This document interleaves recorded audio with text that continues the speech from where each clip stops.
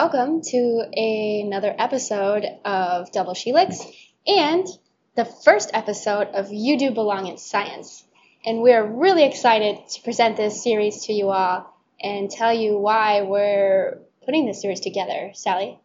Yeah, so we are really honored to receive a grant from the Berkeley Student Technology Fund to support this important series of podcast episodes, which is going to be released every Tuesday in April and the first Tuesday of May 2018. In this series of episodes, we want to start conversations about how we can create communities within science where everyone can feel belonging.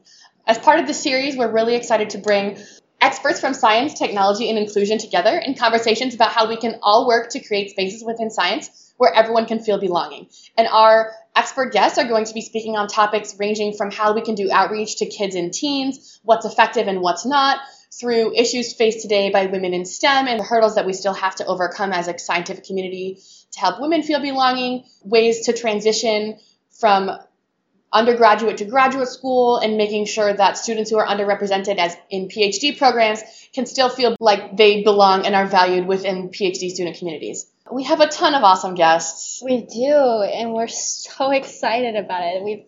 It's been a lot of fun getting to talk to all of these awesome people and hear their stories, and we're just really excited to share them with you. Yeah, and we do have, as part of the grant funding, we do have some special giveaway items, which we can talk about at the end of the episode, so stay tuned to figure out how you can get your special Double Helix podcast sticker with our cool new logo, and we're also going to have stickers available that say You Do Belong in Science, so that mentors can give these stickers out to their mentees and be like, you do belong in science, and the mentee can be like, oh my gosh. Anyway, stay tuned for information about how to get those for yourself and just distribute them to your networks and your mentees. But it's time for our first episode. It is. Let's welcome Dr. Tamara Alliston.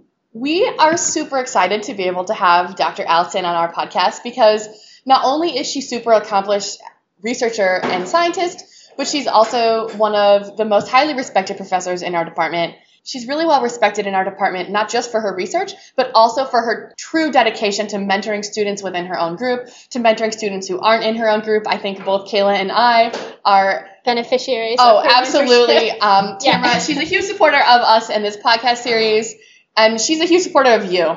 Yes. All right. So let's roll the tape on our episode with Tamara Alliston, professor at UCSF. You guys are going to love it. Enjoy the episode. Enjoy.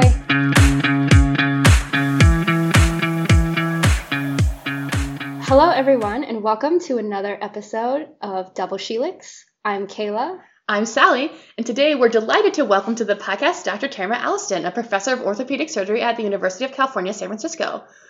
Thank you so much for being with us today. This is going to be so much fun. I'm glad to be here.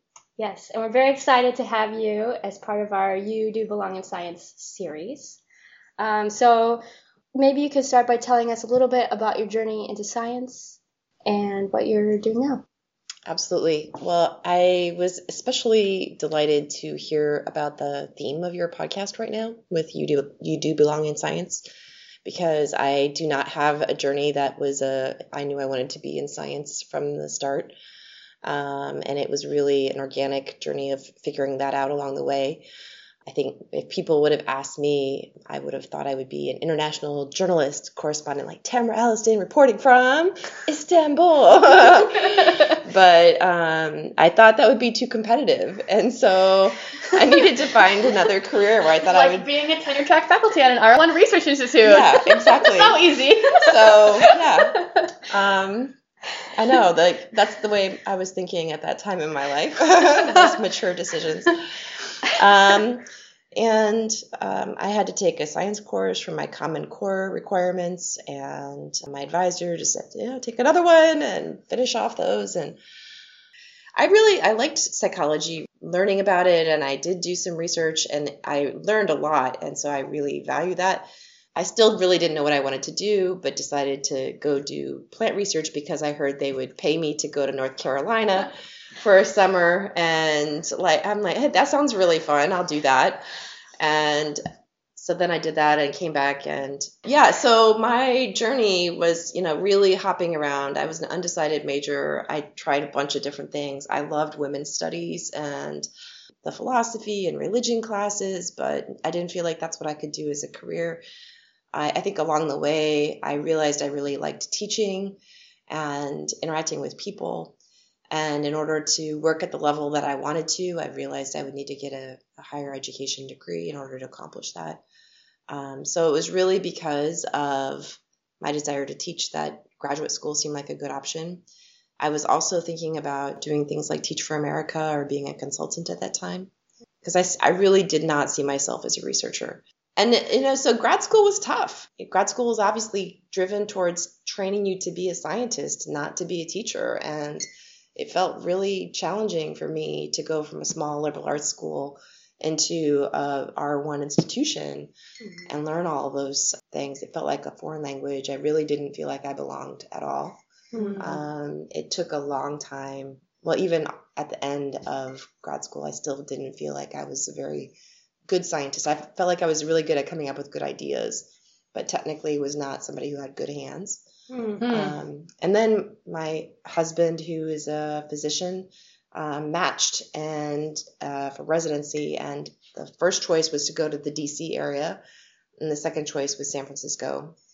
And he didn't match in the DC area, so my ambition to go into science policy really left at that moment, because in San Francisco the policy options weren't great, but the science options were amazing.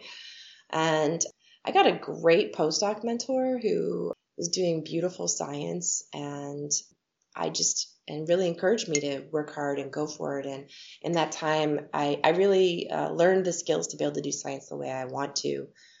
And when people talk to me about this, I kind of compare it to someone who's learning to do artwork. And before you can be the modern or abstract artist, you need to learn those fundamentals of drawing still lifes.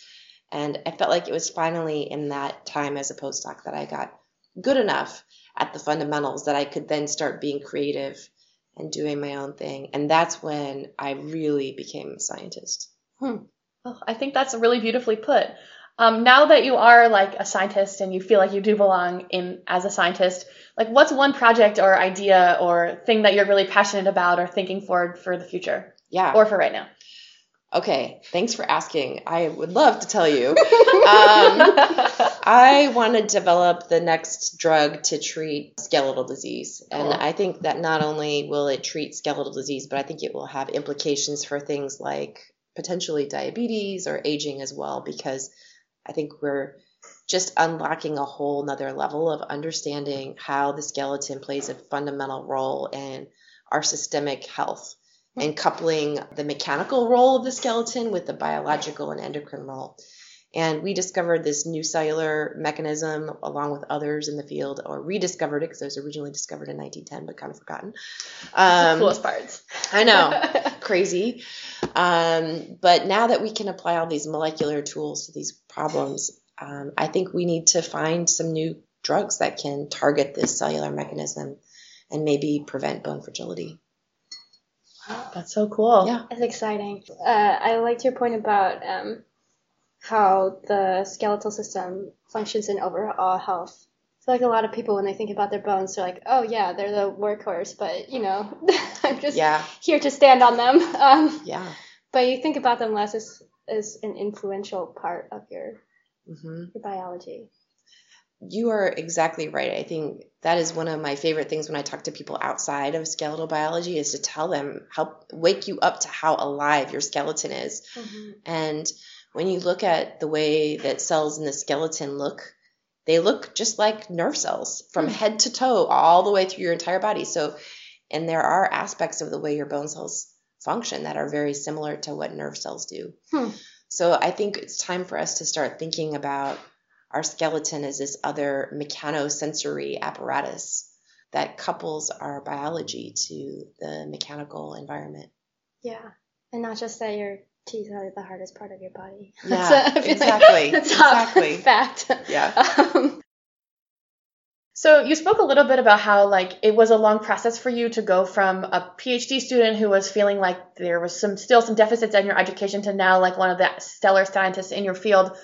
But can you talk a little bit more specifically about, what were those things that helped you in those times where you feel like you didn't belong, to transition to those times where you felt like you were a member of this field and that you were truly contributing? My friends and colleagues, the other people who were training with me, especially the other women, I vividly remember a time, it was maybe in the time during postdoc when all of us were sort of going through the having babies stage, and it was tough.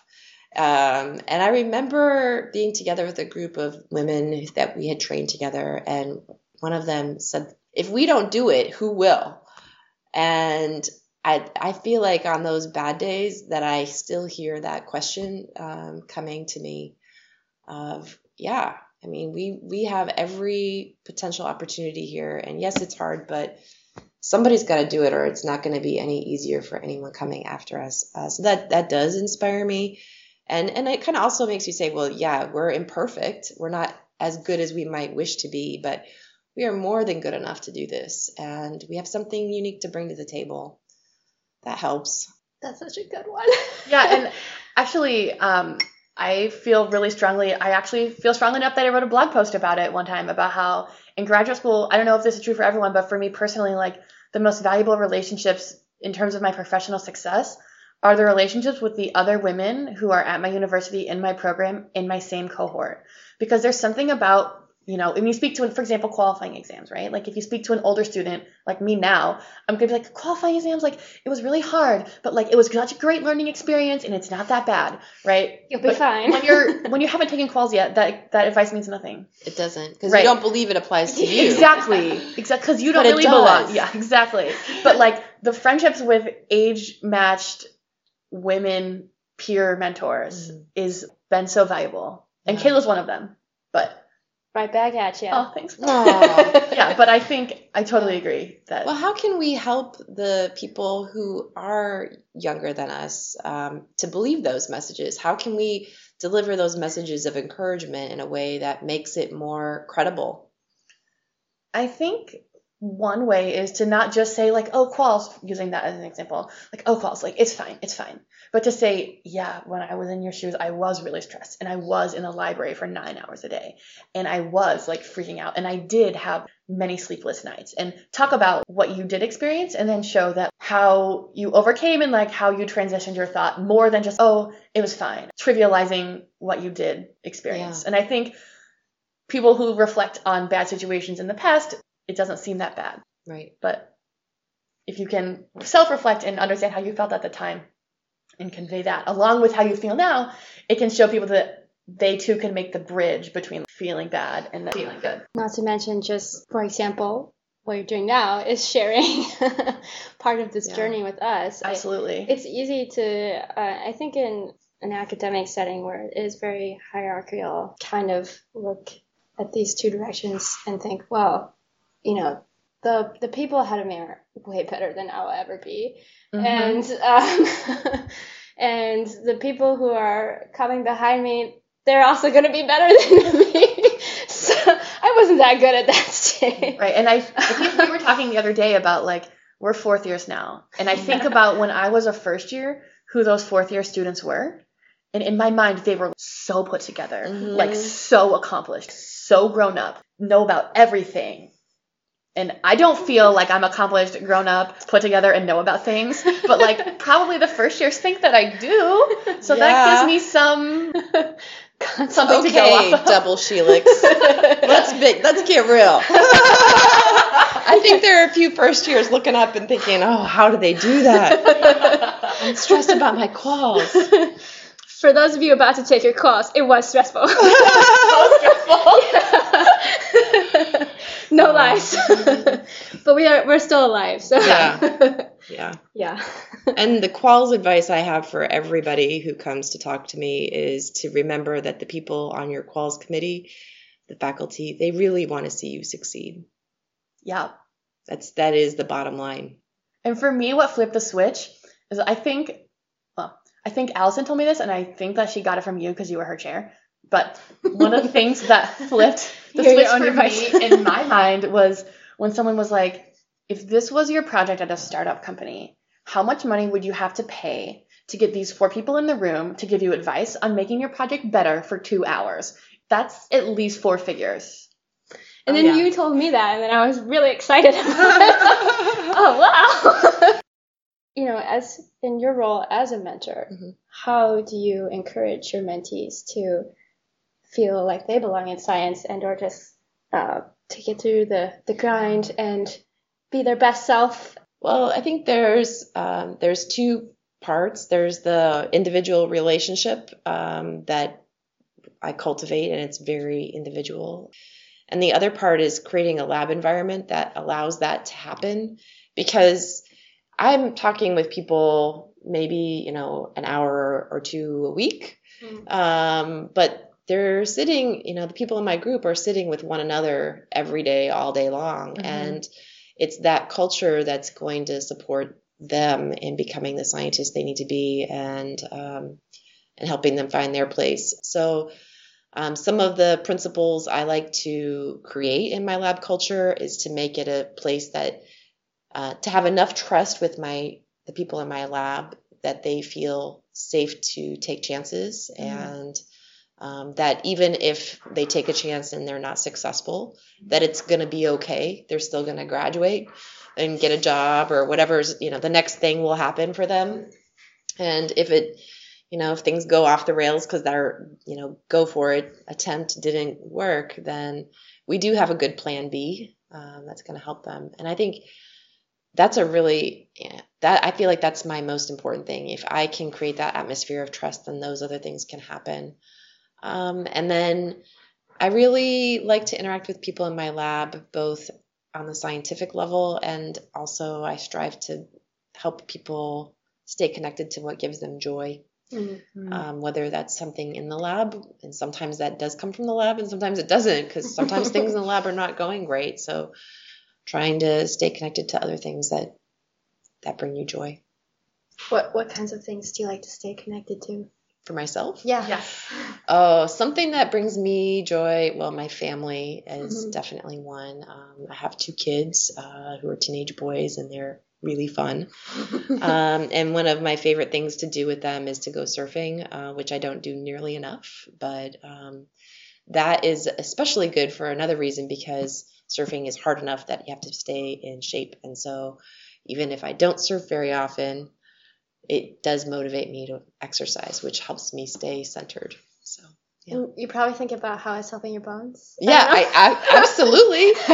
Most Use it or definitely. lose it when it comes to bones, right? Oh, man, your bones are helping you out. Just every time you exercise, they are just sending goodness throughout your entire body, feeding your brain. I think when I took biochemistry, I spent, there was a phase where I couldn't do anything without thinking about what biochemistry was happening when I was doing that activity. TCA cycle. Yeah. This is a little obsessive. I need to stop thinking about this. So you're saying when you leave here, you're going to pick up your coffee mug and be like, okay, bones, go. Yeah, you're right.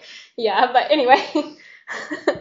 So you talked about your family and as one thing that brings you joy, but we understand that not all women in science have families, whether by choice or not. And so when you think about creating a space that's welcoming in science for everyone, I feel like a lot of the conversations are centered around making it great for moms in science. And I think that that's true, but I think we should also be making it great for all women in STEM, and all people in STEM, regardless of parenthood status. So how have you seen those attitudes kind of change over the course of your career, and what's your stance on women in STEM? Well, I would agree completely that far too much of the focus is on issues related to parenting rather than women in STEM. And those are parenting issues and should be issues related to men and women. But I've been to so many receptions or networking functions at different things where, and I usually go to these because actually I really find it satisfying to meet the other women in my field and to get to know them better.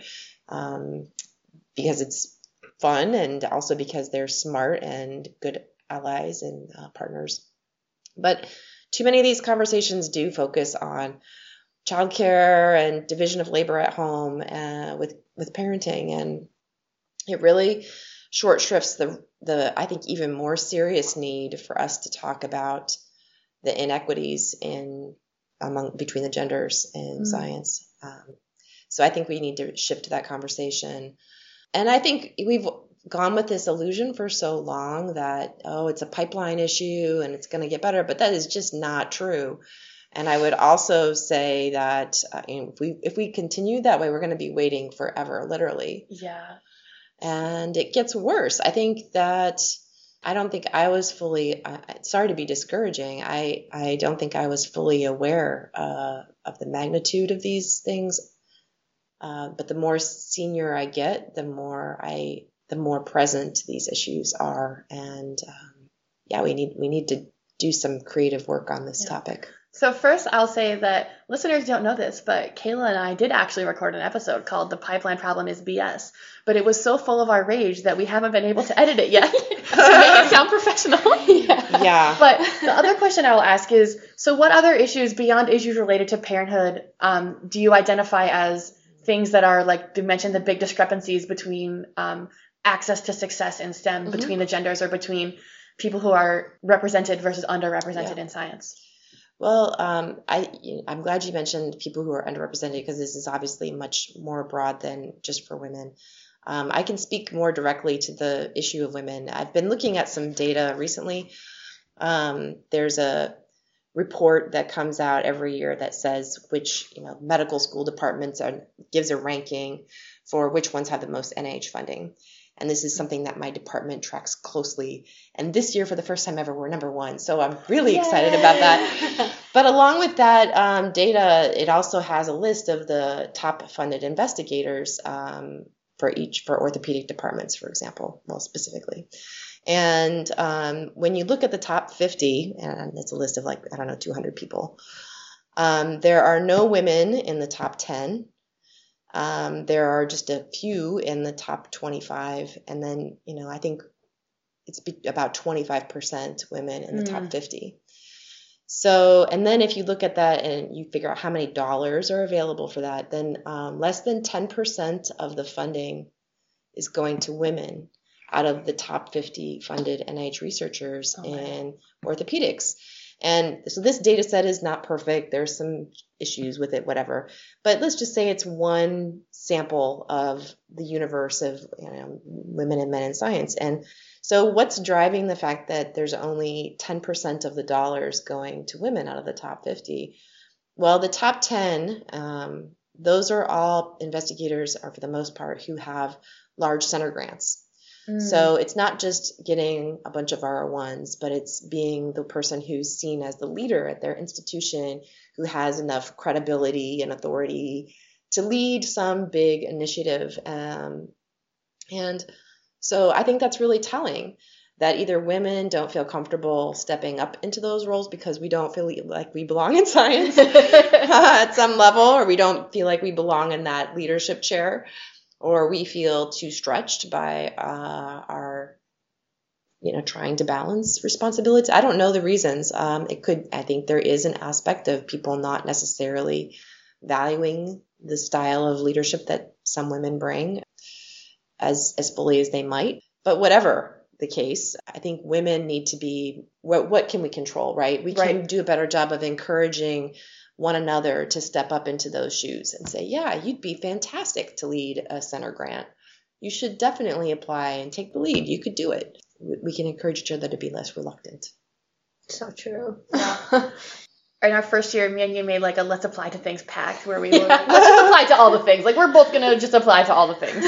We didn't apply to all the things, but I think we both have won something from that, because we decided that we were going to apply to all the things. Yeah, and also I have definitely taken Sally's words to heart and been encouraged to be less reluctant about some of those decisions. So it's true. Something that everyone can take a look at their unconscious bias and think about, how are they valuing, what is leadership, how are they valuing their colleagues, and is that being equitably evaluated amongst everyone? I think that's essential, and I think I'm really grateful that the NIH does an intentional job of making sure there's good representation of women and people from different geographic places, and to the extent that it's possible, people from different underrepresented groups on study sections, because it really makes a difference. Yep. And that allows women to be competitive for grants, which of course allows us to have a good publication record and to be in a position to lead something like a large center. So I think we really need to pay attention for opportunities to improve our systems, and that that representation really does matter. Yeah.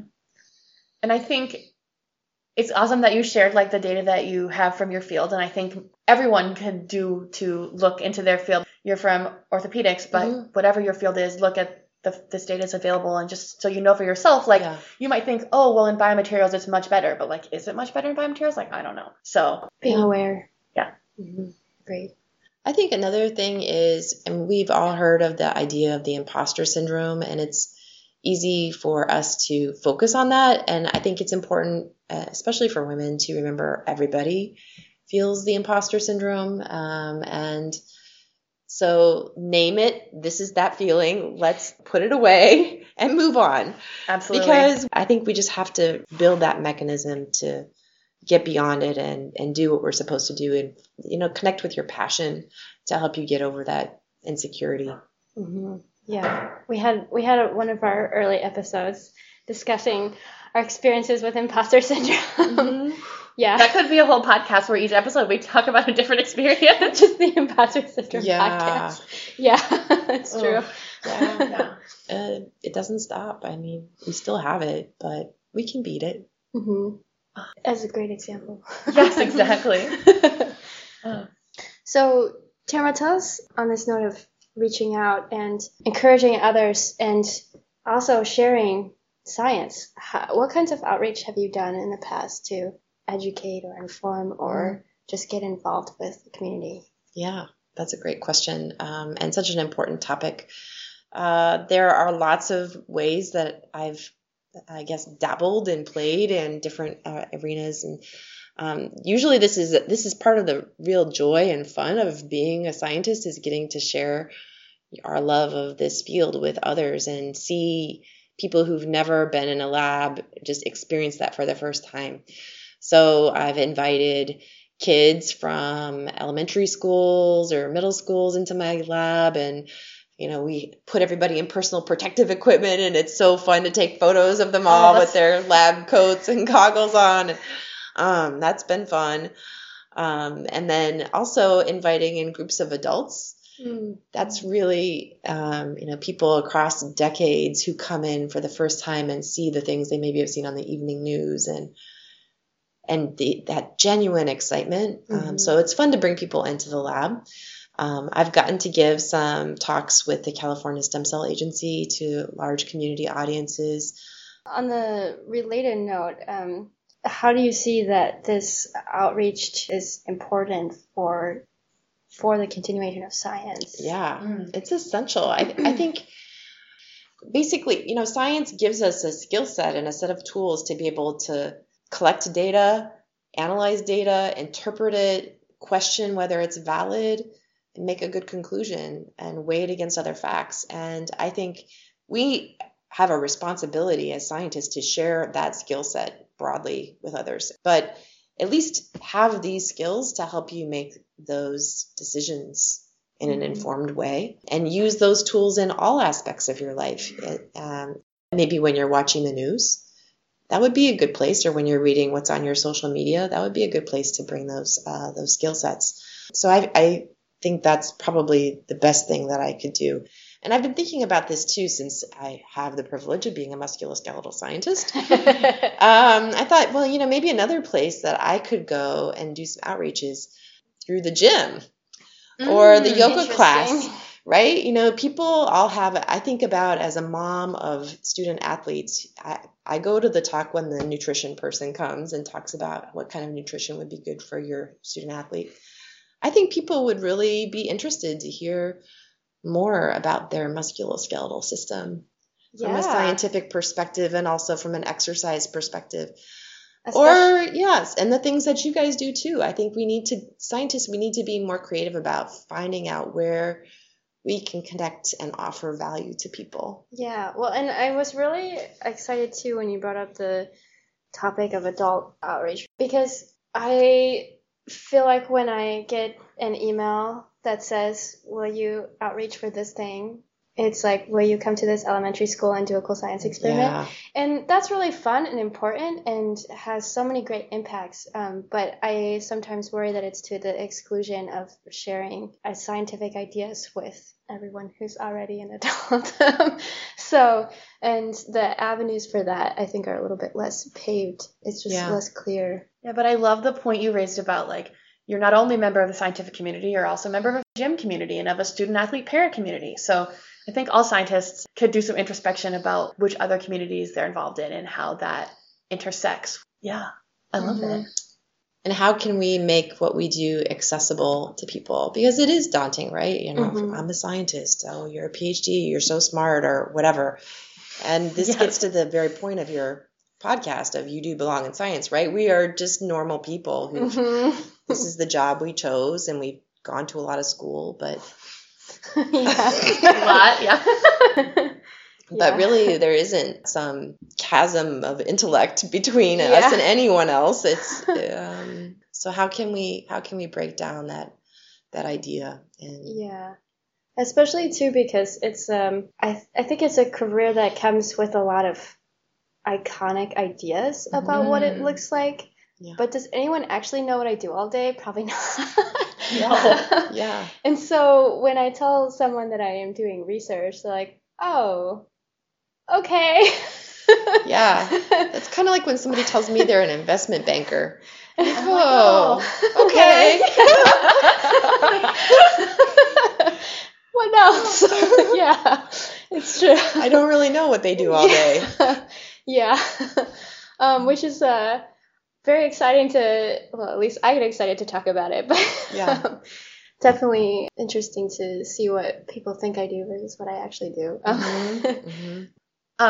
So you've, I think, spoken about a lot of fascinating topics, and I think one of our listeners might be wondering, like, what's the secret? Like, how do you get it all done? Do you have any, like, practical strategies to share about how you are successful balancing your different responsibilities and balancing, like, your participation in different communities, both in science and outside of science? It isn't random that I've been able to make this life work, right? You know, there are things that have been structural things that have been pivotal. And the first simple thing is I'm very privileged to be able to pay someone to clean my house for me. That is a great thing, and I have done that for a long, long time, and I will not go back. Using money to make your problems go away? Yeah, it is. And I was actually listening to NPR the other day, and they were interviewing people who are, you know, especially a lot of undocumented people who are working in these helping professions. And I liked the phrase they use of, like, the work that makes all of their work possible. Yeah. And that is the house home care. So the same person has taken care of my home for 18 years. Wow. Yeah. John and his team, they're fantastic. And then the people who took care of my kids when they were young, who helped pick them up after school occasionally, you know, so that my husband and I could go out for a weekly date night. And sometimes it would be a real, like, card-carrying date. Other times it would be, I've got my grant due. Can you come over and work on stuff? And we'll be here in my office together and get carry-out Indian. And, you know, so that's really important. I think a partner who understands and respects and makes room for your passion for your work, there's nothing that can replace that. And, you know, it's a tough go, and you don't want to have to feel guilty about this, about these choices that we make to pursue this. I think those are probably the biggest: a supportive partner, house care, and good child care if that's a relevant factor in your life. A whole community. Yeah, it really is. People making it work. Yeah, and I think that one of the gifts that you know, I think there are many gifts that children of parents who choose to be more at home than I have, and there are also gifts that my kids have, which is, like, really learning to roll with the punches and be flexible, resilient people. That's an important thing for especially people who are working moms to remember, is that, you know, we, with the inconveniences, we're endowing our kids with some gifts as well. yeah, you just be flexible. Yeah. It's not such a bad skill to have. No. Because life is crazy. Kayla, Oh, yes. I think it's time for our favorite segment. It's shameless plug time. Shameless plug time. Tara, this is the time where we want you to plug anything that you want to plug shamelessly. Oh. So like your lab, your research, your social media, Wow. Yeah. your new yoga instructor, like anything. Surf competition? I don't know. What is it Yeah. Nick at Surf Bolinas. Oh, he's the best. He taught me how to surf, and he is so zen. Yes. So yeah, that would be another thing that should be said is like find something that helps you when you have those grants that don't get funded and all of those things that science is full of failure. And you need to have something more than just a good frame of mind to help you get through those bumps. So, for me, it's Belgian beer and Belgian chocolate. And what a great combo. I know, together. Yeah. And that helps on the first day. Then you don't read any, critiques for a few days after that. But yeah, like surfing, there's something about being in the water that just frees my mind. And Nick is the person who gave me entree into that. So whatever it is, whether it's surfing or biking or yoga, finding that thing. The other shameless plug, I'm really excited because I will be, the sad part is I'm only the second woman to ever be the chair of this Gordon Conference. And the last one to have done it is in 1998. Oh, Linda Sandell, who is this stellar scientist, somebody I've always looked up to. So she did it in 98, and then I'm going to be the chair in 2020. I'm the co-chair for the one in August, musculoskeletal biology and bioengineering. That's happening in 2018, and please apply. But I'm pretty jazzed about the 2020 meeting when I'll be chair, and so it will have been 22 years between women chair. And I talked to Linda last week, and I said, Linda, I didn't invite you this year because I want you to come the year that I'm chair and give a lecture, and she said she would. Congratulations on your Gordon Conference chairdom. Yeah, and I think that's you. Especially exciting because it's elected by your peers. Yeah, it and is. so, I mean, everything in science is chosen by your peers, but that's like especially chosen by your peers. Great. It was a great feeling, yeah. It was very satisfying. Cool. Exciting. Yeah. And where can our listeners find out more about your research? Alliston Lab. We website. could put a link to it in the show notes. That would be great. Yeah. Because I don't think I know. It might be like a .ucsf.tamara/ something or other. / Yeah. Well, but if you type in Alliston Lab in Google, you'll get there. Excellent. Yeah. That's so awesome. It's been really awesome to talk with you and likewise hear all of your insights and share your encouragement with all of our listeners and with us. Yeah, I feel so inspired. Yeah. Thank you for everything you two are doing. Also, this is awesome. It's really awesome what you're doing and the creativity and dedication to make it happen. Thanks. Thank you so much. We so appreciate it. Yeah, we love doing it. Yeah, it's been good. Well, awesome. Thanks for joining us, listeners, and follow us on Twitter and subscribe to this. We're on the Google Play Store now, which is new as of yesterday. But by the time this comes out, we will have been on the Google Play Store for like a month. Yeah. And you do belong in science. You do belong in science. You belong in science, even when you don't think you do. So true. Oh, beautiful. Okay. So that concludes our fantastic episode with Tamara. To follow up, we just want to tell you a little bit about how else you can participate in this podcast. So first of all, we want to invite you to share your stories. So to share your story, you can send us an email. That's at doubleshelixpodcast@gmail.com. You can also share your story on our voicemail. So to do that, you can call 415-895-0850. And I'm sure you didn't have a pen and paper ready. But it's in the show notes. It's in the show notes. So check it out. We're really excited in future episodes of You Do Belong in Science series to be able to share stories from listeners about times where they felt like they did belong in science, or times they felt like they didn't belong in science, things that worked or didn't work at their own university or institution in regards to efforts to increase belonging in STEM. Anything you want to share, we're really excited to share your guys' voices on this podcast. This conversation is live on social media, on Twitter at @DoubleShelixPod, #YouDoBelongInScience, hashtag YDBIS. You can also share anonymously or not. Yeah. It's totally up to you. Yeah, like email us and we'll keep it anon. Also, the stickers. Okay, so if you're in Berkeley, just contact the podcast and we will give you the stickers and we will make it happen. Yeah. Stay tuned in future episodes. We're going to have like a snail mail program where you can get these stickers and we'll mail them to you because we have some grant money to support buying stamps to mail you guys stickers, which we are super stoked about. If you are like really extra stoked and you want to be able to get like a bunch of stickers for yourself to give out to whoever you want, like besides just your own personal water bottle and laptop for your sticker, let us know and we'll happily send you that. We can also send you printed copies of our beautiful flyer designed by Kayla, which looks like a seminar series flyer for the coolest seminar series you've ever been to. So we will happily mail you that flyer and you can hang it up in the elevator of your building or whatever. Also on our website, we will have a link to a PDF of the flyer, which you can download and then share via email to your listservs, hashtag the podcast that you sent to listservs. Just kidding, but not really. And also, we want to thank you guys for all your support.